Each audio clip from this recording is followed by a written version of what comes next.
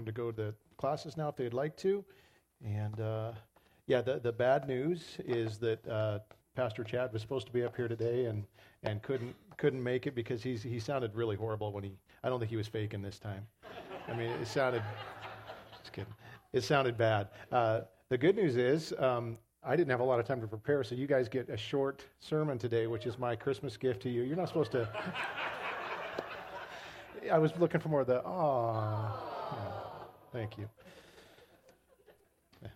All right, so we are, real quickly, when these things happen in churches all the time and you have to scramble and figure things out, I am so grateful. I want to thank the Lord and praise Him. There's so many people that just step up and make things work. You throw out a text here and there, and before you know it, everything's just worked out.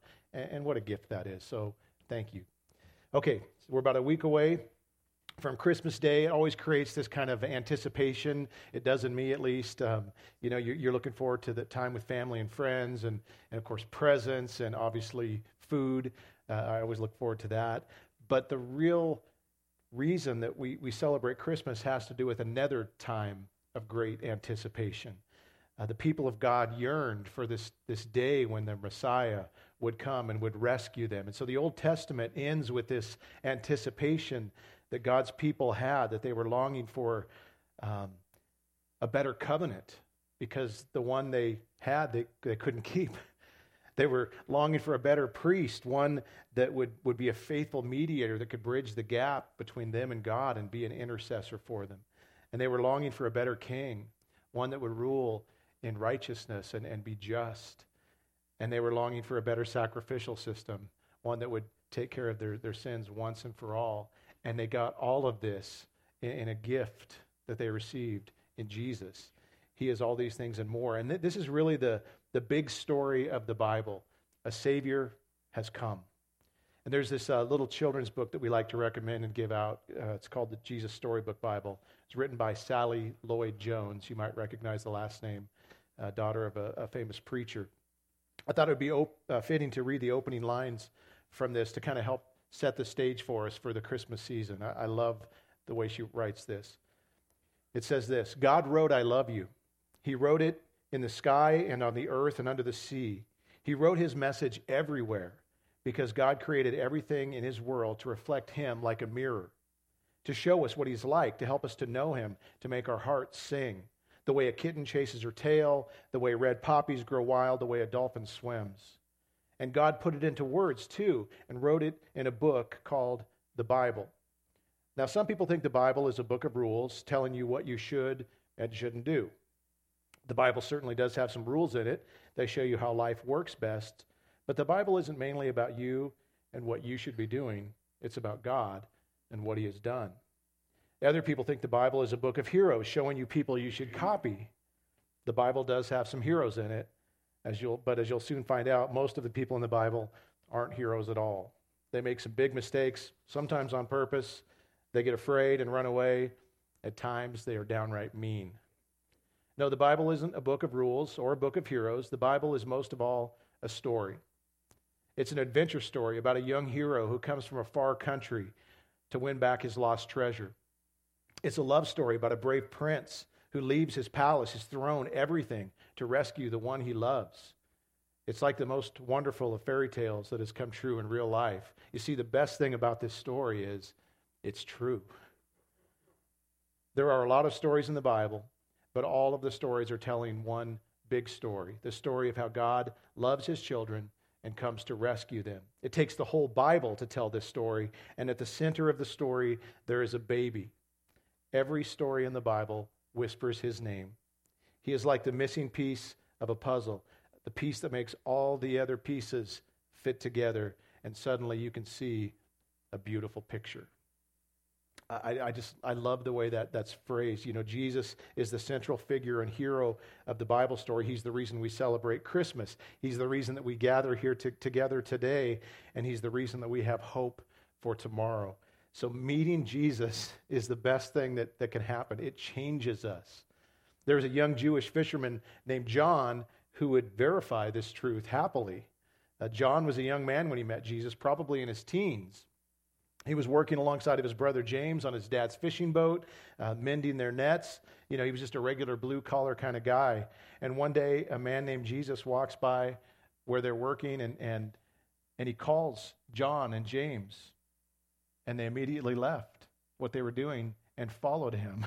It's crazy to think about. Imagine the look on their dad's face, like as they walked off. It's like, can you imagine just leaving everything behind, everything else just behind to follow Jesus? And they kept following him physically for the next 3 years and spiritually for the rest of their lives. Jesus had an immediate and massive impact on John when they met, and he has a way of doing that to people. I see that in the lives of people here in this room, even today. People who have forsaken everything else to follow the Lord. People whose lives were in despair and without hope and without purpose. And then Jesus comes in and all of this changes. It's amazing to watch. Yeah, I remember Jesus calling me when I was 19 years old. It changed everything. Before that, I was lost. I was depressed. I had no aim in life, no purpose. But on November 5th, 1986, I met Jesus, and everything changed. My life started going to a completely different direction. And I still wonder to this day why he wanted anything to do with me, why he called me, why he would love me. But I'm so thankful that he did. I still, I think about John a little bit in the way that he would refer to himself. You know how John referred to himself when he would write. It reveals something similar to what I felt. John would always refer to himself as this disciple whom Jesus loved. And it sounds kind of weird when you hear it at first. It's like, is he boasting? It's like, Jesus loves me better than you guys. I don't think that's it at all. I think he was in awe. He never got past this fact that Jesus loved him. And I can relate to that so much. Have you ever struggled with the idea that God would love you? I do all the time. We struggle with it because we know who we are, right? We know what we're like. We know how we think. We know what we do. And we also know that nothing is hidden from God. We can hide things from each other, but he sees and knows all. So right now, Jesus knows you. He knows everything about you, everything you've done, everything you're doing, everything you will do. And he still holds his arms out to you to receive you. This is amazing. And he will receive you if you come by faith, confessing your needs, submitting to him as Lord, and believing in what he's done on your behalf. And this reality is still overwhelming to me. It never grows old. It never gets tired. I always think whenever I drive by the mountains, right now, when you drive by, you see them. It's like it never gets old. There's never a point where I look over and go, meh, whatever, I've seen that. It never gets old. And this is even more that way for me. It never grows old. So John saw himself as the disciple whom Jesus loved, and many of you, this is the way I am, I see myself as the sinner whom Jesus loved. And this is a big part of why John wanted to write all of this down in his gospel, so other people could discover what he found, what he learned to be true, and have a relationship with the Creator the way that he did. And he actually says that, the reason that he wrote his gospel in John 20:31, he says, "These are written so that you may believe that Jesus is the Christ, the Son of God, and that by believing you might have life in his name." I love that phrase, life in Jesus. Do you have this kind of life, abundant life, where you are known, accepted, and loved unconditionally as well? I see a lot of people around me today that don't seem to have much life, much joy, much peace, much hope, no certainty at all about their eternal life. John figured out that Jesus was the answer to all of these things, and he couldn't wait to tell other people about it so they could experience this as well. This is really what evangelism is, by the way. It's become like this weird idea, you got to, don't push your beliefs on anybody else. You have discovered the key to life, the key to everything. Share it with people. Do it lovingly, do it kindly, but this is why we do it. So this is what John does, is he sits down to write and share this news in his gospel. Have you ever sat down to write something you don't know how to really get started? You're kind of just stumped. You see it in movies all the time where they type a couple words and they wad up the piece of paper and they end up with a pile of papers. I don't know that that's what happened with John, but I imagine him sitting there wondering, where do I start? Do I start with the day on the fishing boat when we were mending our nets and Jesus came up and said, "Follow me"? No, I should go further back. Maybe to his humble birth, when he was born in a manger, when he became one of us. No, maybe further back still. This is how he chooses to introduce his Jesus in the Gospel of John. John 1:1. In the beginning was the Word, and the Word was with God, and the Word was God. He was in the beginning with God. All things were made through him, and without him was not anything made that was made. In him was life, and that life was the light of men. And then he goes on in verse 14 to say, and the Word became flesh and dwelt among us, and we have seen his glory, glory as of the only Son from the Father, full of grace and truth. That's an introduction. That's amazing. He starts out with three words that would have been immediately familiar to his readers, right? In the beginning. It immediately makes you hearken back to another place in the Bible where we see those same three words, doesn't it? And that's not a mistake. That's Genesis 1:1. Starts out, in the beginning. He wants us to make that connection. He refers to Jesus as the Word, and then he goes on to explain who Jesus is in relationship to time, in relationship to God, and in relationship to men. So first he says, in the beginning was the Word. He's telling us that Jesus precedes time itself, and that everything started with him. And the next he says, and the Word was with God. So he wasn't alone in the beginning. And he was accompanied by the Father and the Spirit. This isn't just speaking of proximity, but more importantly, the unity they have. They eternally exist together as one God, which is where he goes next by saying, and the Word was God. This could not be a more clear statement. I don't know why people convolute this or play with it or try to make it say something, is this vague? No, it's not vague at all. Shouldn't be difficult to understand. John is plainly saying that Jesus is God. And then lastly, John tells us that the Word became flesh and dwelt among us. And of course, we refer to this as the incarnation. This is the Christmas celebration and message. Jesus took on the form of creation by becoming a man, and he lived among us. So why choose to refer to Jesus as the Word, or in the Greek it's the Logos? Why not just call him Jesus or the Messiah or one of the other titles that Jesus had? Why does he want to open with this idea of him being the Word? And this is a huge subject for sure. I'm going to just simplify it by focusing on two aspects of it. The Word in part refers to the way God created everything first. Okay, what method did God use to create? He spoke it into existence, didn't he? Let there be light. And there was light. So you have that aspect of it. In fact, verse 3 tells us that there wasn't anything made that wasn't made by Jesus. He is the mouthpiece or the spokesperson that God used to create. But John calling Jesus the Word mainly refers to the way that God chose to communicate with us. And this is amazing. God wanted to say something important to his creation, and he spoke it profoundly through Jesus. Listen to the way Hebrews 1 puts it. Long ago, at many times and in many ways, God spoke to our fathers by the prophets, but in these last days, he has spoken to us by his Son, whom he appointed heir of all things, through whom he also created the world. He is the radiance of the glory of God and the exact imprint of his nature, and he upholds the universe by the word of his power. So John calls Jesus the Word, and the writer of Hebrews says that God speaks to us by means of his Son. Now, when you want to say something, words are really helpful, right? Words are the best way we have to communicate about what we want, what we think and feel, what we like and don't like, the things that matter to us, all those types of things. Words are crucial for accurate communication to take place. Men, you probably know this better than anyone if you're married, right? I don't know if you're tracking with me.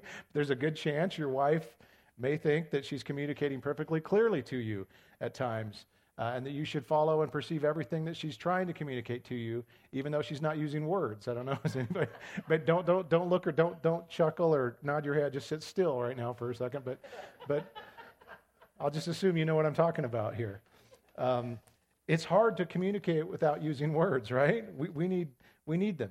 So sometimes a facial expression could communicate something. Maybe some body language could say something.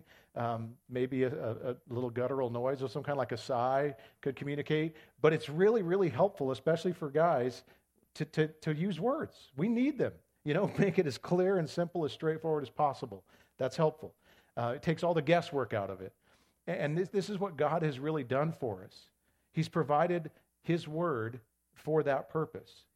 People come up with some really strange ideas about who God is. and what he's okay with and all this kind of stuff. And it's because they're not listening to his word. They're not paying close attention to what he's saying plainly. Or they're guilty. I've heard of some people that are guilty of selective hearing. I don't know what that's like. This is the idea where you only pay attention to what you're comfortable with or what fits your narrative or what accommodates your views and beliefs. And I see this happening all the time today. People, they want to co-opt Jesus as their mascot to like make it okay, all the stuff they believe and want to do. And so they change who he is and what he's okay with. And I can't imagine how God feels about that when we do that with his word. God isn't pleased when we ignore what he says. And thankfully, he has spoken so clearly to us through Jesus and through his written word that we don't have to guess. We don't have to wonder. Do you want to know what God's like? It's in here. Do you want to know what God says? It's in here. Do you want to know what God wants from you? It's in here. And he's appointed Jesus as his spokesperson.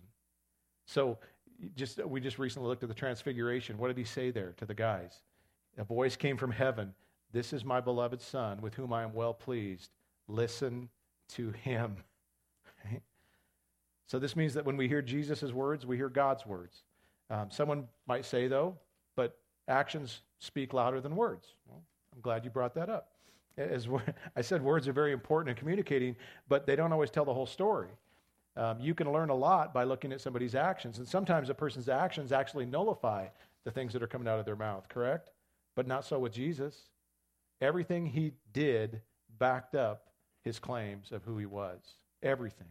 So we're not only limited to knowing God through Jesus' words, but we can also look at his actions and discover so much about God because the Word became flesh and dwelt among us. So we have Jesus, he's the revealer of God, and at the same time, he's God revealed.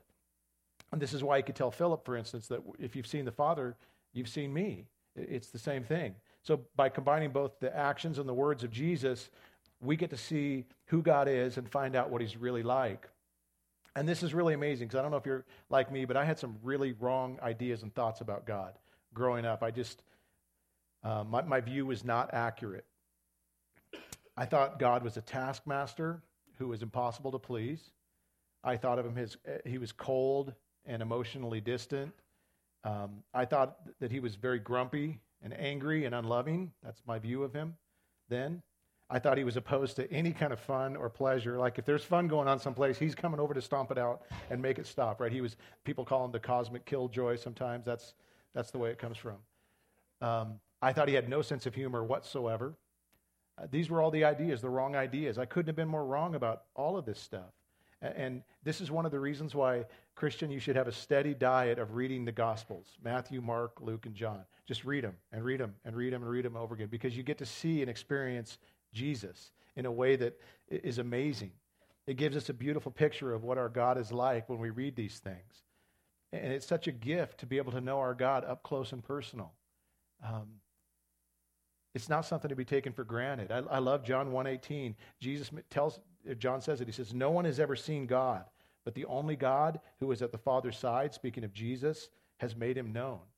What a gift we have to be able to look at Jesus. And so what do we discover when we read the Gospels about Jesus? What are some of the things that we discover? And you can actually just shout them out. What are things you've learned about who God is by viewing Jesus? What's God like through Jesus? What do you see? Love. Yeah. Faithful. Joy. Say it again. He's always with us. Yeah, he's loyal. He's faithful. He won't leave us or forsake us. Yeah. You guys got to speak loud. I'm old now.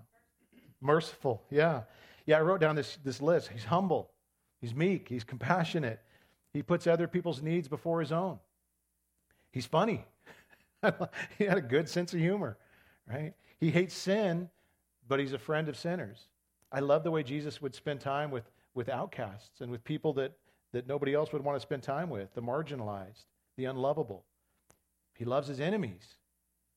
He healed the sick and the infirmed and the mentally ill people and demon-possessed people, which means he has power over the devil and his minions. He can do anything. We see that over and over again, and he wants to be kind and do good for his creation. He's fair, he's reasonable, he's generous. He wept That's one of my favorite things, right? You see God weeping, that's amazing to me. He's a seeker and a savior of the lost. He's sinless. He gave his life for sinners. He conquered sin and death. And he has the power to completely forgive sins. I love that. He's faithful. He's loyal. I said that. And he's going to prepare a place for us. That's in there too. God tells us a lot about himself through Jesus, but more than anything else, the first thing somebody said is the one that he screams to us. I love you. That's what we hear more than anything else through what we see in Jesus. God's love for us, right? God loved the world so much that he sent his only son, that whoever believes in him will not perish but have everlasting life. And I find it fascinating today how many people are yearning to hear God speak to them or to reveal themselves in some way, to make this connection. And they find all kinds of creative ways to do it, except for the one that he's really just offered freely to us. Like we want something, a miraculous sign. We want to hear some kind of special word from some unique place. And it's like he has gone out of his way to speak volumes to you and reveal himself to you. And the ways he's done that, the first one is like he's yelling how real he is just through what has been made, through his creation. We see that in Psalm 19. The heavens declare the glory of God, and the sky above proclaims his handiwork. Day to day they pour out speech, and night to night they reveal knowledge. I love that. But he doesn't stop there. He proclaimed his love for his creation in a dirty manger 2,000 years ago when he came as a baby, a little helpless baby that would... he left his eternal glory, took on flesh, and became like one of us. And then he makes the greatest statement of his love for us at the cross, where he willingly hung in our place, taking our sin so that we could be reconciled with God and enjoy eternal life through him. And then his resurrection was like the punctuation mark that proved that it all worked and it was all true. He speaks to us still through his holy word. The Spirit and the Word combined, it's amazing what is here for us through his word. We can benefit from it every time we open it and read it. The question is do we, right? God is speaking still. He's speaking through his church. He's speaking through the gospel message. The question isn't whether he's speaking or not. It's, are we listening? Are we willing to hear? And I hope you walk away today just knowing the lengths that the God of the universe has gone to communicate, to tell you something, and to let you know how much he deeply cares for you. Because it's sad to think that somebody could ignore that message or just miss it, because it shouldn't be hard to miss. It's funny how, people are with their phones. Have you ever been around somebody that's kind of always looking at the phone to see what's going on? You're having a conversation and they're always looking. And if a call comes in that's important enough, they'll stop and say, oh, I've got to take this. Excuse me. This is, there's no more important call that you're ever going to get than God calling you now. Don't ignore it. Don't put it off. Take the call. You're not guaranteed he'll call back. You're not guaranteed tomorrow. Today is the day of salvation, the Bible says. If this is something you've been putting off, put it off no longer. The God of the universe wants to commune with you, and he's gone to every possible length and way to do it. So, Father, thank you that we get to celebrate Christmas, that we get to think about who you are and all that you've done for us through Jesus. Thank you, Father, that you love us. We don't get it, but we know it's true. You've proven it by what you've done for us at the cross with your Son. And so this Christmas, Lord, as there's so many things going on and things that could distract us, help us not to miss you in all of it. Father, if there's people out here, loved ones that are on our hearts right now and on our minds that we know have maybe walked away from you or need to hear from you again, we just pray that you would reach out to them one more time, and tug at their hearts, Lord, right now, we ask in Jesus' name. Amen.